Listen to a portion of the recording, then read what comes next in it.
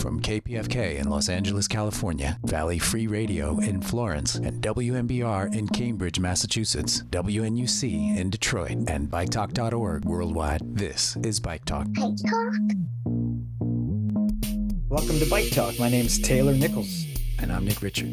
Hey, Nick. Hey, Taylor. You know, last week on the show, we had Gil Penalosa, and he is the founder of 880 Cities. And he talked a lot about aging in place. And it occurred to me that last week you were visiting your grandmother in Arizona. And this week I'm visiting my father in Michigan. And the idea of aging in place makes sense to me. And I've been here for a couple of days, and I've been riding my dad's bike around, kind of helping him, run some errands and get things taken care of. And, he was driving a car up until last week. We just, decided that he was at the age where he probably shouldn't be driving. And it just made me think of, when do people stop driving and what do they do after they can no longer drive? Yeah, I Googled what the age is that the average person stops driving, and it's 75. So your dad's beat the curve. Yeah. I couldn't find the age at which people stop biking for some reason. Well, I got to tell you, my dad biked up until 97, 98. He still has a bike here at the house, and I've been using it lately. Last week we had Patty Weens, the Brazilian Queen of the North. Is that her title? On Twitter. And I think she was kind of ragging on me, Nick, about, taking it easy and riding in sunny California. Well, I've been riding in cold winter Michigan lately. It really is fun. I really enjoy it. But my dad's bike needs a little bit of TLC. Would you like some advice from a mechanic? Anne Marie Drolet is back. Hey, y'all. How's it going? Great. Anne Marie, you're a mechanic with Metro Bike Share in Los Angeles. You're here to give us some mechanical advice, right? And today's topic? Why is the bike shop always trying to sell me a new chain? I know the answer to that, Anne Marie. Yeah, what is it? Because they sell bike chains. Which is what most people would think. They're trying to make some money and just sell more chains.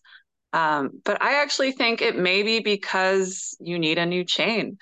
I would say most, or at least a lot of riders don't actually maintain their drivetrain. So when that happens, well, it looks like your chain is stretching. What's actually happening is the rivets and the rollers are wearing out, and that will destroy your cassette way faster because the two shapes, the chain and the cassette, and even the chain ring, they don't mesh with each other anymore.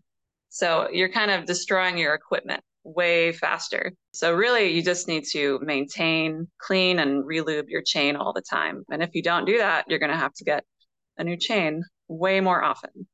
Well, let me ask you, Anne Marie, how often do you change your chain? I usually do it every 3,000 miles. You're not yanking my chain, are you? I'm not. That actually will change for different people depending on how much you ride and the conditions you ride in and how often you maintain your chain. If you're not maintaining it a lot and you're in really muddy, or sandy conditions, I'd say every 1,000 miles. So, it could be every 6 months. So it's definitely really smart to keep an eye on that. I clean my chain kind of obsessively because I want to keep my components nice. So definitely do that to keep your components nice and to keep your bike working correctly. Perfect. The last time Jim Pocrass was on the show, we talked about, does cycling have a drinking problem? What are the legal laws of drinking and biking? CUI, I think you called it, Jim. So Jim is back now with us to talk a little bit about what is legally required on a bike. Jim Pocrass, welcome back to Bike Talk. Well, thank you for having me here, and I'm glad to be back here. We're glad to have you back. What is legally required on a bike? Well, let me just make a comment right at the beginning that everybody needs to understand that every state has different laws about what equipment is needed to legally ride your bike. So I'm out here in California, so I want everybody to understand that what I'm talking about is in California, what equipment you need to have. Okay, but if anybody's riding in another state, I want you to have an idea of what you need to have that may be legal in that state versus here. Right. Let me start off with the brakes. Okay, bicycles in California need to have at least brakes which allow operators to execute a wheel skid on dry, level, clean pavement. So you have to have brakes. There are some bikes that are made that don't even have brakes, but in California, you have to have them. The second thing, Jim, let me ask you a question right there. How about a fixed gear bike? Okay, but it has to have brakes. Okay, so as long as you could stop your fixed gear bike making a skid, that's legal. Well, the way the statute reads, it says that you have to execute a wheel skid on dry, level, clean pavement. Does it say you actually have to have a brake mechanism on the bike, or just that you have to be able to make your back wheel come to a skid? Is that what it said? To read it specifically here in California, it just says that they have to be equipped with a brake which allows operators to execute a wheel skid on dry, level, clean pavement. So I guess if you could, do that, without a specific braking mechanism, you would probably comply with that. Yeah, because you can make the argument that your legs are the brake, basically, since you just lock them up to make your back wheel stop. Right. So many fixed gear bikes do come with a front brake when you buy them. Track bikes don't, but a good fixie rider, which I'm sure you are, Anne Marie, can skid with that back wheel. Yeah, it's a very crucial skill for riding around the streets. Right.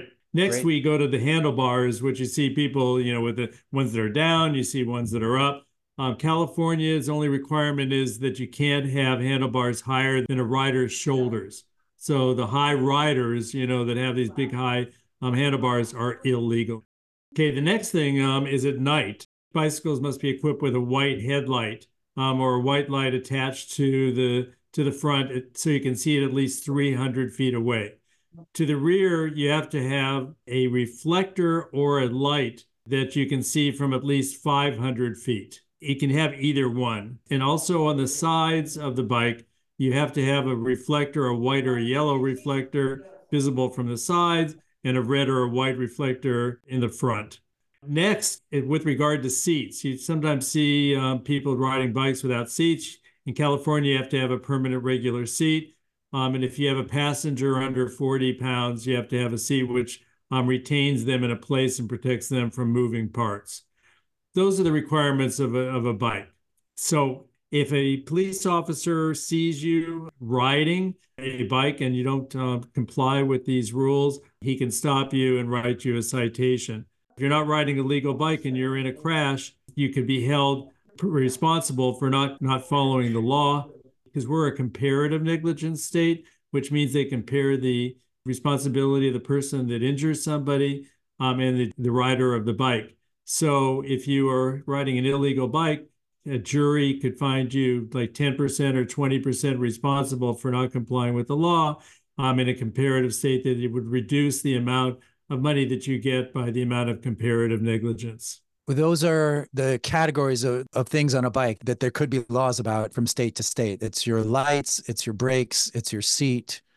And then there's a number of other things that are not in the law, but can have significant impact, not only by the police, okay, because they don't know the law that well here in California, but if you have a crash where juries find people responsible, and those are such things as wearing headphones. In California, you're only allowed to have an earplug or headphone on one ear. You can't have it on both ears. Helmets in California, if you're under the age of 18, you have to wear a helmet. But if you're over 18, you don't have to wear a helmet. And that's another area that causes a lot of controversy, where people feel that they can do what they want to do, but if they're not wearing a helmet and they're over 18, it's legal. But a lot of people that take a look at this, they'll come back and say that, it wouldn't hurt if you wore it and you should have been wearing it, and hold you responsible for it. A lot of the police officers don't even know the law with regard to that. And I've seen a lot of police reports that cite, people for not wearing a helmet. The other thing is visibility, with regard to what kind of clothes you wear and the visibility, wearing bright clothes, dark clothes, white clothes. Again, there's no laws with regard to high visibility, but it's another area where, use common sense, and juries will take a look at this. And if you're wearing black clothes at night, they could hold you responsible for the fact that you weren't being safe. The same thing with, lights that, as I was talking about before, not having that on your bike. Just one last thing that I'd like to tell you about a case that I had where there was about 8 or 10 people that were riding and they went through an intersection and car came through a stop sign, didn't stop, hit one of the cyclists, and he claimed that he had stopped. One of the people in the group had a action camera, like the GoPros and things like that. It clearly showed that the guy didn't stop at the stop sign, and that made obviously a big difference in the case because we could show that he didn't. Another case that I had where a guy was wearing black, and a police officer wrote him up as the primary collision factor because he was wearing black and it was night at night. And again, as I said before, there's no laws or statutes that say what you have to wear, but good common sense says that you should wear bright clothes, wear a helmet. My recommendation is that if anybody could have an action camera, to have one, because it really clears up any ambiguity with regard to how the other driver was operating his vehicle. If you don't have all the legal things that you need on your bike, then it can make a difference in a case. People's perceptions, maybe on a jury, of how you're dressed and all that may make a difference. I don't want to tell people that they need to wear bright colors and, have a helmet and lights and everything just to feel like they can get on a bike, because that comes close to victim blaming. If you're going to say, well, you got hit by a car, you weren't wearing doesn't matter what the driver did. If they were veering all over the road, you weren't dressed in high vis, but it could make a difference in your case. I totally agree. And that's exactly right. So the only thing that I want people to know is, what the law says that you have to do. And then, what perceptions of other people, but, people have the right to do and wear what they want to, as long as they stay within the law. And if you as a cyclist do know the law, that gives you a lot of power in a situation where a police officer might stop you for some reason. And you could say, I am complying with the law. I've got a brake, I've got a front light, a rear light, a reflector on the sides. And like you said, Jim, the cyclist might know the law better than the law knows the law. I find that's true a lot, especially, people that are enthusiastic and cyclists and they ride all the time. They do know the law. Okay. And, they may not conform with the law going through stop signs and stopping for stoplights all the time. But on the other hand, there are certain states that are now trying to make stop signs yield signs so that you don't even have to stop. You slow down slow enough and then yield the right of way to other traffic. California has been trying to pass that for the last 3 or 4 years. We're all in favor of that, the Idaho stop law. Jim Pocrass of Pocrass and De Los Reyes, thanks a lot for coming on Bike Talk again. Well, thank you again for having me. So there was a brand new study out, Nick and Anne Marie, about how bike training affects bike use. Now, that may sound stupid because most people learn to ride a bike when they're a kid, right? But this kind of bike training is not necessarily learning how to ride a bike. It's how to ride a bike in an urban situation. It was done by a multinational bank, HSBC in UK. I don't know that bank. Do you guys know that bank? Heard of it. Yeah. They found that when they took people and gave them a 9-week cycling training course, that they were much more comfortable and they biked much more. Nick, you're an LCI, right? Yeah. I'm an LCI. Anne Marie, are you an LCI? Not, but I would say I'm a self-taught bike ambassador.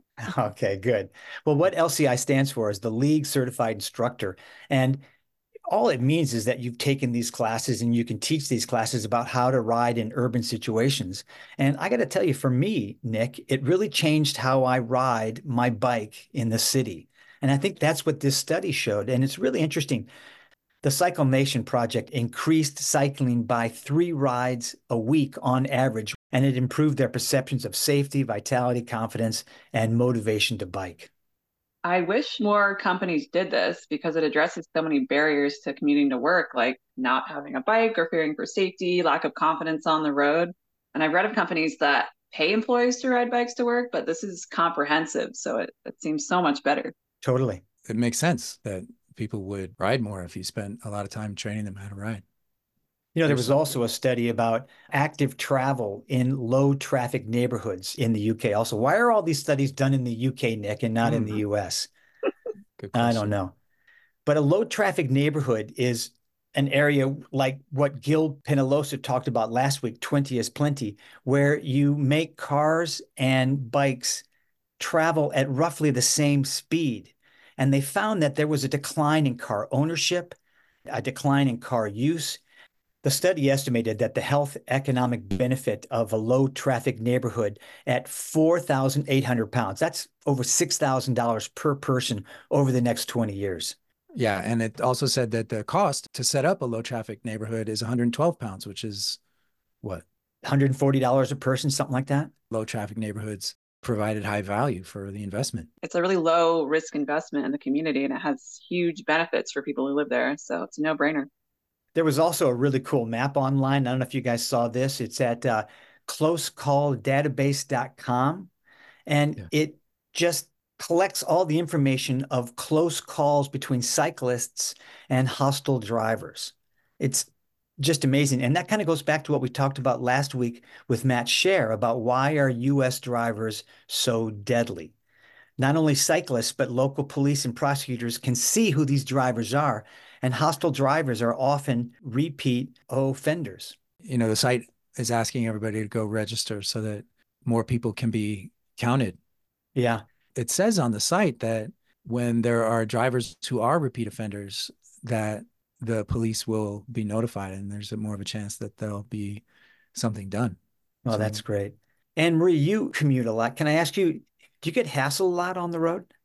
I do. Yeah. I get a lot of gendered insults. I get called a bitch and a slut, which that one's kind of funny because they don't know my life at all. So doesn't really hurt my feelings. But Right. Yeah, I think drivers assume they'll always get away with their bad behavior because there's a sense of entitlement and superiority and even anonymity. So I think there need to be consequences.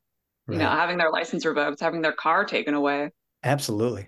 This map was at the closecalldatabase.com. It's really interesting. Check it out. And if you get hassled, go there and put it in the database. Yeah. And there was an article out this week in the New York Times called "The Land of Ferrari and Lamborghini Has a New Speed Limit, 30 kilometers per hour." That's about 18 miles an hour, I think. That's amazing. 18 miles per hour. And it said Bologna has become the first major Italian city to impose the limit on most streets, citing safety and livability. But it's too slow for some. Yeah, one driver was quoted as saying, it's like standing still. And no one takes a car if you're going to stand still. It takes longer than walking. It's illogical. It's exactly what we are saying you have to do. Make it easier, more convenient to walk or take other forms of transportation, especially in a city, that doesn't need cars cutting through. And it is logical. It's logical depending on your logic. Exactly. There was a time when cities were slower and we still got things done, and then cars changed the whole landscape. But that means we can change our conception again of how fast a city is supposed to move, especially if it means saving lives and improving the overall quality of life. Right. And from that last study, saving money. Yeah, exactly. Our first interview is with Michael Kelley, and Michael is the policy director at Bike Walk Kansas City. Have either of you guys ever heard of VERUSA? It's an acronym. Yeah. Anne Marie? I have not. Then listen to this. Everyone knows that we're in kind of epidemic of street violence. And what I didn't know is that the Bipartisan Infrastructure Law that was just passed by Congress, that there is something called VRUSA that hopes to address that. So today we have Michael Kelley, who is the policy director at Bike Walk KC. And I guess that's Kansas City, right, Michael? That's correct. I hear everything's up to date in Kansas City. Everything's up to date in Kansas City. They've gone about as far as they can go. Have you ever heard that before? Yes. Thanks very much for coming on Bike Talk. Welcome. And I wonder if you could explain what VRUSA is. Yeah. VRUSA is an acronym for the Vulnerable Road User Safety Assessment. In short, the Bipartisan Infrastructure Law requires that every state DOT must now develop this document. And in short, what the document is meant to do is kind of give an overview for how states understand the issue of traffic violence, but also what are their plans to try to address it. Great. What are the issues around traffic violence that they found or that you have found at Bike Walk KC? Sure. When looking at these documents, there's a pretty clear correlation in terms of the increase of crashes involving pedestrians and bicyclists. Unfortunately, we're seeing that while the number of crashes overall is kind of plateauing, the share of crashes involving pedestrians, people on bikes, people with disabilities, transit users is increasing at an alarming rate. And that seems to be the case in states across the country. And that was certainly the case in both Kansas and Missouri. Right. But why do we think that is? I think a big part of it comes down to the way that we build our streets. Unfortunately, we have in much of the country built our communities in a way that prioritizes driving over all other forms of transportation. And the problem with that paradigm, that emphasis of speed over safety, is that it means anyone else is at an increased risk of bodily harm or death. And as we have continued to see, I think a emphasis on education alone. So education campaigns can only get us so far. I can only teach people to walk as safely as the sidewalk goes. So if there's no sidewalk, can't do that. If there's no crosswalk, can't do that. And what we are increasingly seeing is that it is not that roads kind of all over the place are the most dangerous, but in many places like Kansas City, Missouri, for example, a small part of the street network is producing an outsized number of these crashes. Can you break that down? What does that mean exactly? KCMO is one of a growing number of communities that have adopted Vision Zero. So Vision Zero for listeners is this idea that traffic violence is a public health crisis and that in order for us to address it, we have to look at it through an epidemiological lens. In KCMO, as part of developing their Vision Zero action plan, they developed what's known as a high injury network, where they basically take all of the crashes, injuries, and fatalities over a certain number of years and put it on a map to kind of see where are the most dangerous places in the community. And what they have found, using KCMO again as an example, is that about 16% of the streets in our road network produce about 64% of the crashes that we see. Wow. And is there a common denominator in those 16% of the areas? What we've seen, according to the report, is that it is oftentimes places that lack sidewalks, places that lack safe places to bike, places that lack safe crossings. One interesting note for Kansas City in particular was that they found that roads that are larger, so 4-lane and 6-lane roads, are significantly more likely to produce crashes than smaller roads. Right. And you keep using the word crashes, but really what we're talking about is cars hitting people. Right. Drivers hitting people drivers hitting people. Thank you for clarifying that. Mm-hmm. And I think the thing that we saw is that there is a very clear difference between the two states that we work in, because Bike Walk KC works in both Kansas and Missouri. The VRUSAs, the Vulnerable Road User Safety Assessments for each state, were pretty stark in terms of how they compared when understanding the issue of traffic violence and how they want to address it. How are they addressing it differently? One of the big things that is evident from the start is that Kansas is really doing a lot more to improve safety for vulnerable road users. So Kansas recently updated their active transportation plan, something they hadn't done since the 1990s. Their update to the plan is very robust. It features a big emphasis on things like complete streets design principles, as well as doing more to gather data, not just when a crash occurs, but also in terms of things such as post-crash care. On the Missouri side, unfortunately, that state is one of a shrinking number of states that has never developed a statewide active transportation plan. So they have no cohesive vision for how they want to not only support walking and biking, but how they want to protect those users on their street network. And I think that comes through very clearly in their vulnerable road user safety assessment. And forgive me, I live in Los Angeles and I don't know that much about Kansas City. I have been there before, but the river splits the city in two. Is that basically how it is? And Kansas City, Missouri is on one side and Kansas City, Kansas is on the other? It's not quite a river split. In terms of KCMO and KCK, we have what's known as our state line road, which more or less separates not just KCK with KCMO, but KCMO with some of the other smaller municipalities on the Kansas side as well. So KCMO is the largest municipality in our region overall, but it borders a lot of other suburban communities, bedroom communities as well. What are the differences that you're seeing in the two cities in Kansas and Missouri? As far as after the implementations have been put in place with protecting vulnerable road users, are you seeing a large drop in death and serious injury, or what's the outcome? It has been somewhat uneven. I will say that KCMO has probably been the most proactive about embracing Vision Zero, but even with that, it has been kind of a mixed implementation. There have been some things that they've really leaned into, such as public education and some of those campaigns, but things that are harder but more necessary, such as infrastructure projects, have been a harder lift. And so I think that's a big part of the reason why, places like KCMO continue to struggle, is that even though the data is very clear on what needs to happen, we still, in many instances, lack the political will to do what we know is necessary to save lives. That's the crazy part, is that we know what works.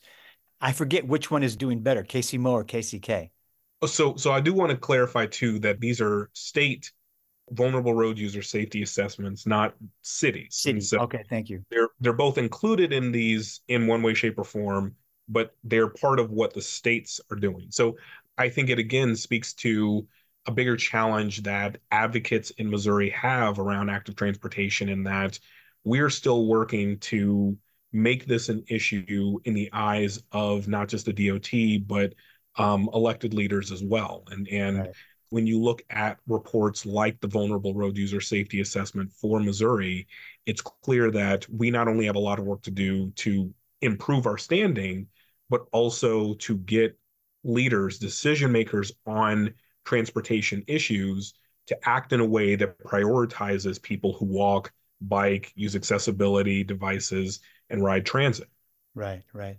Well, you had said that KCMO did all this outreach and learned a lot of lessons. What were the lessons that they learned? So KCMO had developed their Vision Zero action plan before the requirement for all of the states to develop their own vulnerable road user safety assessment. Right. And so the engagement and the lessons that they learned were one, you really do have to dedicate time to explaining this to the public.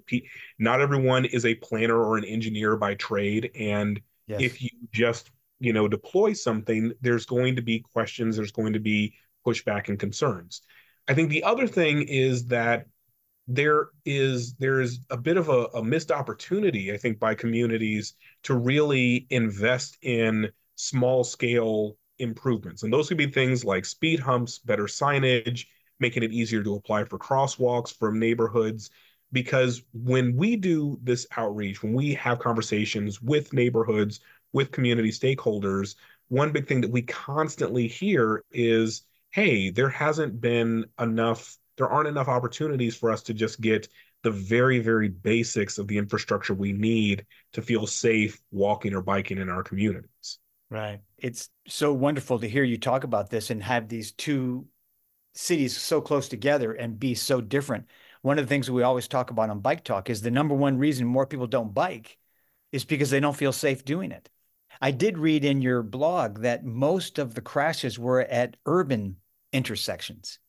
On the Missouri side, yes, that was one of the findings, is that I believe it was 75% of crashes happen in urban areas or in a small portion of the overall number of counties in the state. I also saw in your blog posts that an inordinate number of the crashes were in underserved neighborhoods too. Yes. So this lines up with broader trends that places like Smart Growth America and others have been pointing out for years, which is that traffic violence does not impact all communities the same. If you are Black or Native American, you are much more likely to be a victim of traffic violence. If you are walking in a low-income neighborhood, you are much more likely to be a victim of traffic violence. And so we see similar trends play out in both Kansas and Missouri to varying degrees. Several of the communities that were more likely to see traffic violence in Kansas. Places such as KCK, places such as Wichita also have higher concentrations in their urban cores of underserved communities. And so these are also the places that have much wider roads, fewer multimodal elements. And as a result, we are effectively forcing people who oftentimes can't afford to drive or are unable to drive because of disability to navigate spaces that were not designed for their safety in the first place. Right. And so it is both tragic, but it is also unsurprising, given that we are not providing the resources for underserved communities to be able to move with dignity and safety in mind. Well, this is wonderful information. I wasn't aware of it at all. And again, that's one of the great things about my job being on Bike Talk, is talking to people like you and learning about this. And you said this is in every state. Every state has to do a VRUSA, Vulnerable Road Users Safety Assessment. One other thing I think listeners should be aware of is that it is built into the guidance from USDOT that states will have to submit subsequent versions of this. And so the idea is so it's ongoing. Yes, it is an ongoing piece. There's an expectation that they will learn, that they will, adapt based on the previous version and some of the lessons that they gleaned from their own research. How did you find it? How could people in Minneapolis, Massachusetts, California, Michigan, all over the country, how could they find their state's VRUSA? One of the groups that we work with at the national level is the League of American Bicyclists. Sure. And having kind of regular communications with them, they had mentioned, hey, the VRUSA is going to be something that's going to come out, so keep an eye out for that. And so we had already begun having conversations, at least with the KDOT contacts, to pass that along to us when it was released. And so very shortly after it was submitted to USDOT, advocates like us were able to get hands on the ones for both Kansas and Missouri. If people are trying to find them, then most of the time, if you type in your state's name and Vulnerable Road User Safety Assessment, it should be relatively easy to find. And I'm pretty sure the U.S. Department of Transportation also has a page where they not only have kind of general guidance on what should be included in a VRUSA, but also links to the various state DOTs' submissions of that document. Right. Well, Michael Kelley, thank you for turning me onto this, and now all of our listeners onto it also. I really enjoyed reading your blogs about it and knowing about it. Michael Kelley is the policy director of Bike Walk KC. Michael, thanks for coming on Bike Talk. Of course. Thank you, Taylor. Michael made such a great point that VRUSA, the Vulnerable Road Users Safety Assessment, is a state program. And so the cities and the states, they have to work together if they're going to solve the problem. Something I took away from that is that even if the state makes an assessment and makes a plan, they might not necessarily implement the plan, kind of like what we've seen with our mobility plan. Exactly. And that's why you're going to have something on the ballot in LA to force the city to implement their mobility plan. I thought it was interesting that Michael said you have to explain everything to the public, because if you implement it without doing that, there's going to be pushback, which we've seen. You've seen pushback on bike infrastructure? Would there be a Bike Talk without pushback on bike infrastructure? Bike-lash. All right. So last interview is with Laura Mitchell, the board president of Our Streets Minneapolis. And Laura posted a thread about building community among parents on their way to school in a walkable and bikeable neighborhood. And my wife, Julie, interviewed Laura. Here that is. Hi, I'm so excited to be here. My name is Laura Mitchell, and I'm a parent. I'm the board president at Our Streets Minneapolis, which is a nonprofit here in Minneapolis that works on active transportation advocacy work. I work in the education space, and I'm very passionate about biking and walking and dense, walkable, bikeable, public transit accessible neighborhoods. Watching, looking at your feed and also going to places that are walkable and accessible by bikes. A lot of people are out there with their families. And Speaking of Our Street Minneapolis, what have you implemented to encourage more families to participate in events like Open Streets Minneapolis, which you guys host, right? Yeah, I'd say Open Streets actually is what got me involved with the organization Our Streets. The first year that my family had moved to Minneapolis in 2019, Our Streets put on an Open Streets event on the street literally half a block away from us.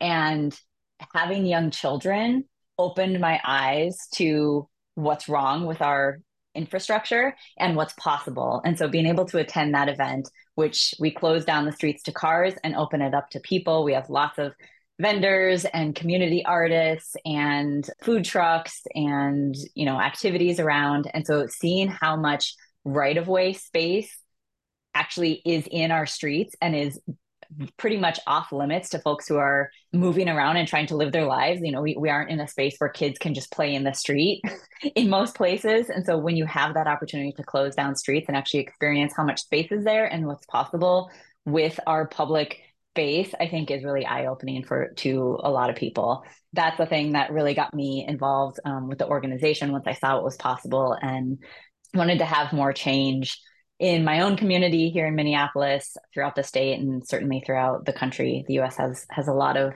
room for improvement when it comes to safe streets for people who are moving outside of their own personal vehicle.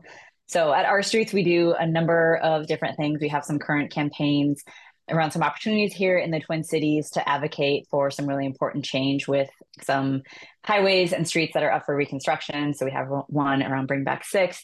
We're also advocating around Twin Cities Boulevard, which is I-94, a highway that, like many highways in the United States, cut through neighborhoods, destroyed a lot of neighborhoods in both St. Paul and then through Minneapolis. We're doing a lot of advocacy around that and reimagining what that space actually could look like.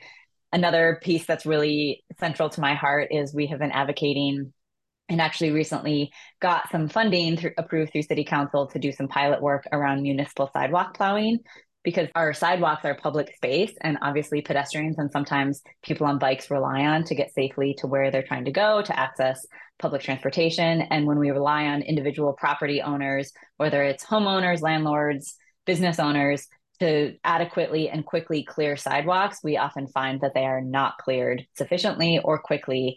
And that can create, even just one property on a block can make the entire block inaccessible for anyone, and especially for folks who have any physical disabilities and mobility issues that can cause them to be challenged by having to, this past winter in particular, not the one that we're in right now, but the year prior, we had some record-breaking storms, and I was walking my, at the time, first grader to school. And sometimes at intersections, we literally had to climb feet of snow that had been piled on the corner. And so that's, I think, a piece that sometimes folks who move around primarily in a car don't think about, but is really critical to being able to support everyone, including families with young children, to be able to get around their neighborhood safely.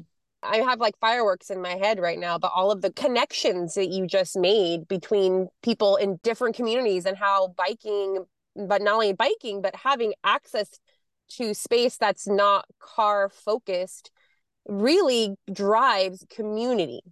Mm-hmm. Yes. It's not something that I had made the connection to prior to moving to Minneapolis. I lived in a walkable and bikeable neighborhood in Denver, but didn't have kids yet. And so I found that some of my biking experiences were just isolated to me by myself commuting to work downtown and then coming back again. And I will also name that, like, the story that I'm about to tell is not new or a novel thing. It's also not limited to like dense cities like where I live. There are definitely suburban neighborhoods that have close and accessible schools that can support at least some of the school commute and community building that I've been able to benefit from with my family, even if they don't have the other walkable components like being able to get to stores, restaurants, or other essentials. And I also want to name, because I think a lot of folks don't know this, the number of kids walking and biking to school has significantly dropped in the last few decades. So like back in the 60s, we had in the United States around 50% of kids ages 5 to 14 that would walk and bike to school. And now that number is closer to 10%. There's a whole ton of reasons around that, on the ways that we cut highways through a lot of our denser city areas, which cut them off from different neighborhoods and spaces. And a lot of our suburban development involved more sprawl and more car dependency. But I found living in a pretty dense walkable and bikeable neighborhood in Minneapolis, I have had so many opportunities to connect with other parents. And so it started just from walking and biking my oldest to school for the last 3 years. And now our youngest is also at the same school. And through that, we would run into our neighbors who we didn't at the time know yet. But through many opportunities of walking and biking to school, we would either be on the sidewalk with them or find ourselves in the street or in the bike lane. I always joke that I like to make friends in the bike lane. And it's not just a joke. It literally has happened many times over the last several years since I moved here. We just would have opportunities to chat. And so like, unlike when you're driving in a car, you can't pull up next to the person in the car and chat through the window, but you can do that when you're walking and biking. And so slowly over time, we started doing that with more and more families. As we got to know them, then it was like, oh, this family lives literally a block away. It would be very easy for us to coordinate a play date because I just have to walk down the block and drop my kid off. And as we started to like build trust that way, it started helping us with, one parent had a work emergency and couldn't get to school to pick up their kid because, of course, our school days do not align with our work days for the most part. My kid's school is 8:35 a.m. to 2:50 p.m. And so a parent had an emergency and was like, oh, shoot, and texted me like, is there any chance you could pick up my kid? I'll be there in 15 minutes. I'm so sorry. And without having to think about car seats in a car, it was very easy for me to just be like, okay, I'm going to add an extra kid or two to my walk home, easy peasy. And so then when we had an emergency, we were able to ask the same favor, and the favors, as they worked out so well, turned into not just emergencies, but now like literally today I'm going to picking up one of my kid's friends and she's coming home with us and going to play for a couple hours. And then tomorrow my youngest is going to go to that friend's house, which helps me to be able to focus on the end of my workday because I have fewer kids who are in the house with me while I try to complete my workday. And the kids love it. They get to have their play dates. And it means anytime I'm at school, the kids are locking up their bikes, then all the parents are standing around and we get to chat with each other. At the end of the day, we're standing there at pickup and waiting for the kids to come out and we get to chat and connect.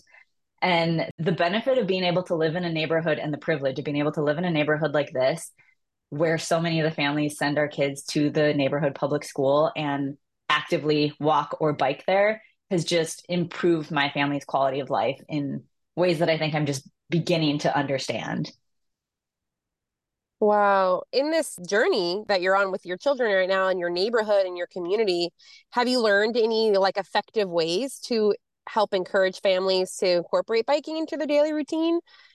Being able to do it with others, first and foremost, is the biggest thing to increase folks' comfort levels. With a lot of biking, the research shows that the folks who feel most comfortable biking are like young, fit white men. And if you don't fall into that category, there can be so many barriers to safety, to understanding, what's possible with biking. And all of those things can be helped by having someone else take you along the way. Just the other week, another parent at the school had this amazing idea of, we had a PTO fundraiser about 2 miles away from the school at a restaurant. And he was like, what if we go for a bike ride? We have this amazing new bikeway that's sidewalk level, protected away from cars. And it connects to the Greenway in Minneapolis, which also is completely separated from cars. And so we're like, what if we invite other families to join us? We can all bike together with our kids to this restaurant for the PTO fundraiser. And it's like a win-win. Well, it was January 31st in Minneapolis, which typically is not a super bike-friendly weather day, but we've been having a very mild winter. But we also had to overcome the fact that sunset was going to happen while we were at the restaurant. And so our bike home was going to be in the dark. And so being able to be in a group, we ended up having a great turnout of like 30 people or so. In a big group, we brought extra lights thanks to Bike Lane Uprising for their donation of those. And we're able to pass those out to folks who didn't have lights on their kids' bikes in particular. And traveling as a group, you're able to help support folks who maybe don't know all of the rules of the road and the ways to stay safe and how to navigate some challenging intersections and things. How animals will, surround the young ones to protect them from predators. It's like all of the adults on our bikes were able to keep the kids, very young kids. We had kids as young as like 4 on Strider bikes. It was about a 5-mile round trip. But we're able to do that collectively and together, which helped to keep all of us safer. And I found that when you can have group bike rides like that and folks can feel more comfortable, then they're more likely to also do more riding in their own lives, even when they're not in a group. That's been a really important strategy. I also think I've been doing some safe routes to school work at my kids' school because we do have some infrastructure challenges with some unsafe intersections and some streets. That's a necessary component that I, as an advocate, am wanting to pursue and to take on with the city to try to figure out how we can change some of the actual infrastructure to support that. But in the meantime, having the opportunity to invite folks to join a group ride to help spread the word and the awareness. And even just to, my wife and I will usually drop off or pick up our kids by bike. And so then other parents are seeing us do that by bike, which helps to normalize the fact that you can do this by bike. I think that's a key piece too. When other people see it, then they're more likely to do it themselves. Wow. January, Minneapolis biking with 4-year-olds right at dusk. Yeah, it was pitch black on our way back. It was amazing. Oh my gosh, that's awesome. Well, I can imagine having those like safety elements with the lights and having the parents around really, like you're saying, really like encourages people to feel safer during even the daytime when they're not with a giant group of people, even they're on the bike lane or on the road, but in a designated biking area with their kids. You mentioned the PTO. Yeah, parent teacher organization. With the PTO, the fundraiser, and you have the Open Streets events, are you collaborating with local businesses and organizations? Oh man, so there's a lot of opportunity there. I would say I'm just starting on that piece of things. For the Safe Routes to School work at my kids' school, there's a number of different grants that you can apply for. And I have applied for one that would give us the opportunity to have like a school set of bike locks, bike lights, helmets, cones, those sorts of things that can help make biking around the school safer and ensure that folks who don't have access to those sorts of things or can't afford them can borrow them from the school to help with those things. Even in a big biking city like Minneapolis, there can be a lot of fear of change when bike infrastructure goes in and when it sometimes requires removing some parking to make space for everything. And so even though the research shows that at the very minimum, bike infrastructure, even when it removes parking, is not a benefit or a detractor. And a lot of research actually shows that depending on the density of the area, it can bring more business to areas. I think that business owners and neighbors and folks can be nervous about some of those changes. And so just like the PTO fundraiser, one of the things that we're really trying to do is connecting our group rides with opportunities to provide business to our local businesses. So like getting donuts from the donut place that happens to be off of the new protected bikeway, going to dinner at a place that's accessible by bike, making sure that we check out places that have a lot of available bike parking so that we can show them like, you build it, we will come, is sort of the idea there. We're also really lucky to have a number of really great bike shops in the area. Perennial is one that's really close to my house, and they've been doing a lot of work on education and bringing folks together. And so actually there's going to be a Zoom call bringing together folks from all over for a cargo bike skills share. So it's just going to be like an informal space for all of us to talk about the challenges that come up when biking with cargo bikes, the things that we've found have to be helpful, the tools that we've purchased, the accessories, those sorts of things. And so I think the more we can bring folks together, the better. I'm feeling inspired right now. We have some infrastructure going in for more bike lanes on the main drag, quote unquote, here in one of the towns near where we live. And there's been some pushback on it from businesses, but I'm feeling inspired by the kind of like kiddical mass, getting the kids with their families to show that removing parking isn't going to necessarily take away business. Like, let's show you how we can bring more business. Absolutely. Here in Minneapolis, there's always reconstruction going on, but there's one reconstruction project going on in a pretty dense area that has a lot of businesses, and the business owners are pretty afraid of losing some parking. And many of them claim that if some street parking was removed, that they would not get any business. My most recent strategy for this is to like bring my bike helmet inside anytime I go to a business, because I think when I show up with 2 young kids and we're not carrying our bike helmets in because we just leave them on our bikes locked up outside, people assume that we're arriving by car. And the more we can show people are moving by bike, by walking, by taking public transit and make it visible, I think the more, again, it normalizes it, it helps open folks' eyes to what's possible. And especially when we have like really strong infrastructure and like a connected network of protected infrastructure, not just painted bike lanes on streets, the more possible it is for more people of all ages and abilities to get around by bike. Especially in the dead of winter in January. I will say that day was a very strangely warm day, but my family bikes year round, and all it takes honestly is some studded tires and some basic winter gear that most people who live in cold places already have. So it's absolutely possible. Yeah, I took my daughter out yesterday to a local park to go biking.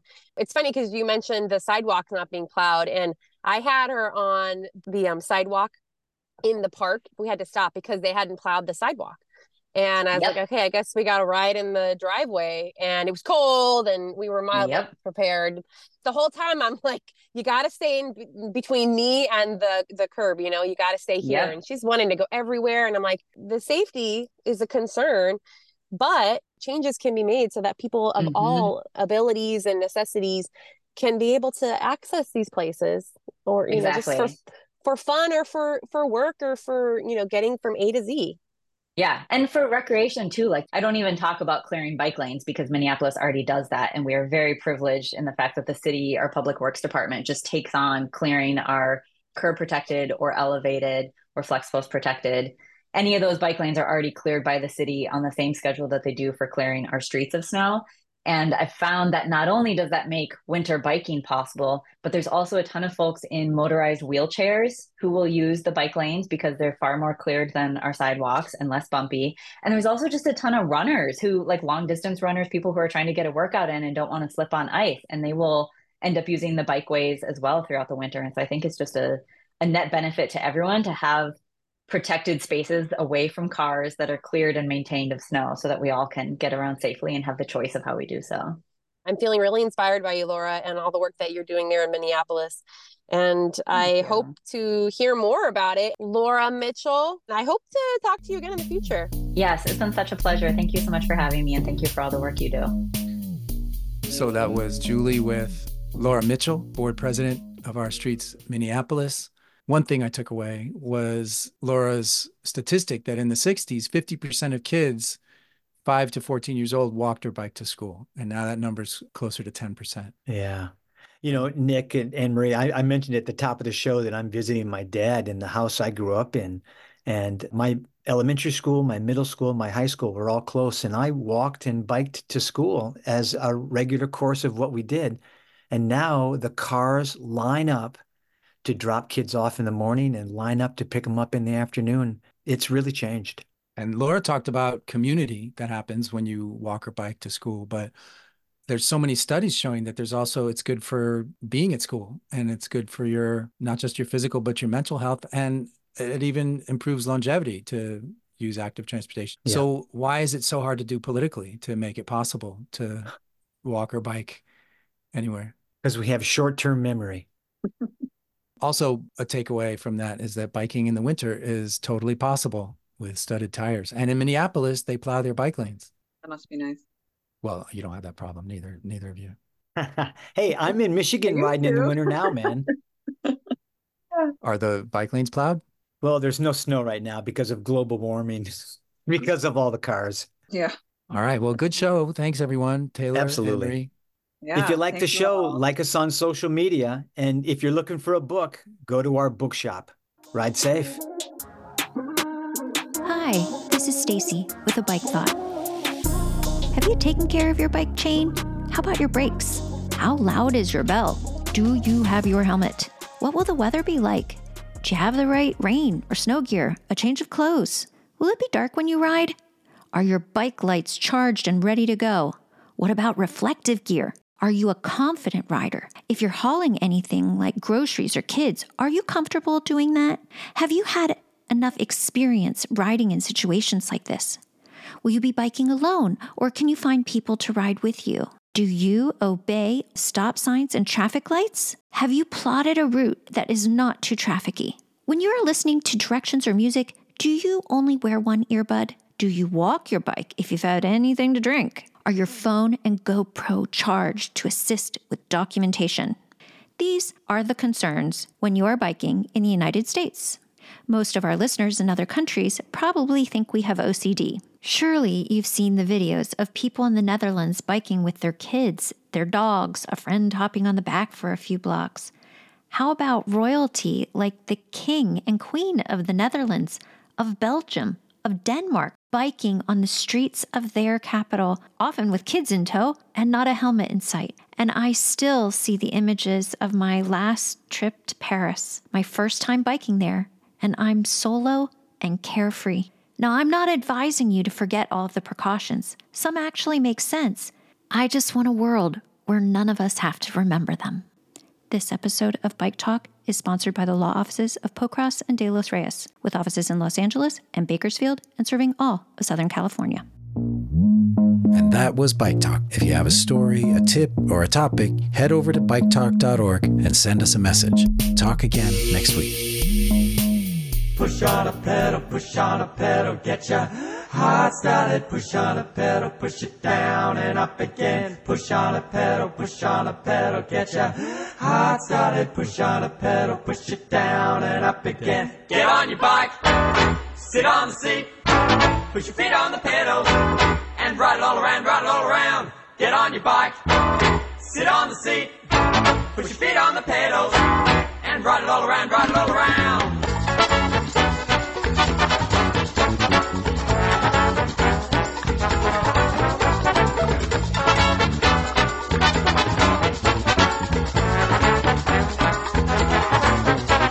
Oh, get that car out of my way. I wanna ride my bike today. Keep me fit, get me there. I won't go stinking up the air. Leave behind the daily grind. Let your mind unwind. Live its life, pretend to life. Better get yourself a bike.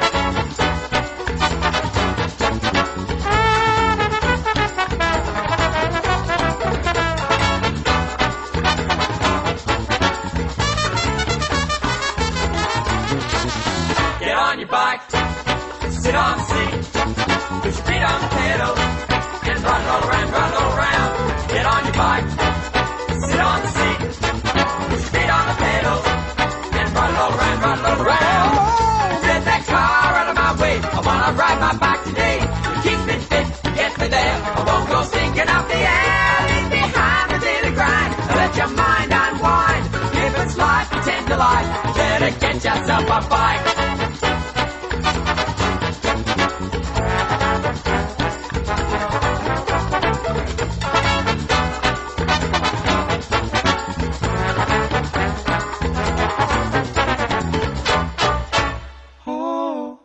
Got yourself a bike. Oh, got yourself a bike. Oh, got yourself a bike. Oh, got yourself a bike. Oh, got yourself a bike. Oh, got yourself a bike. Oh, got yourself a bike. Oh, got yourself a bike. Yourself a bike.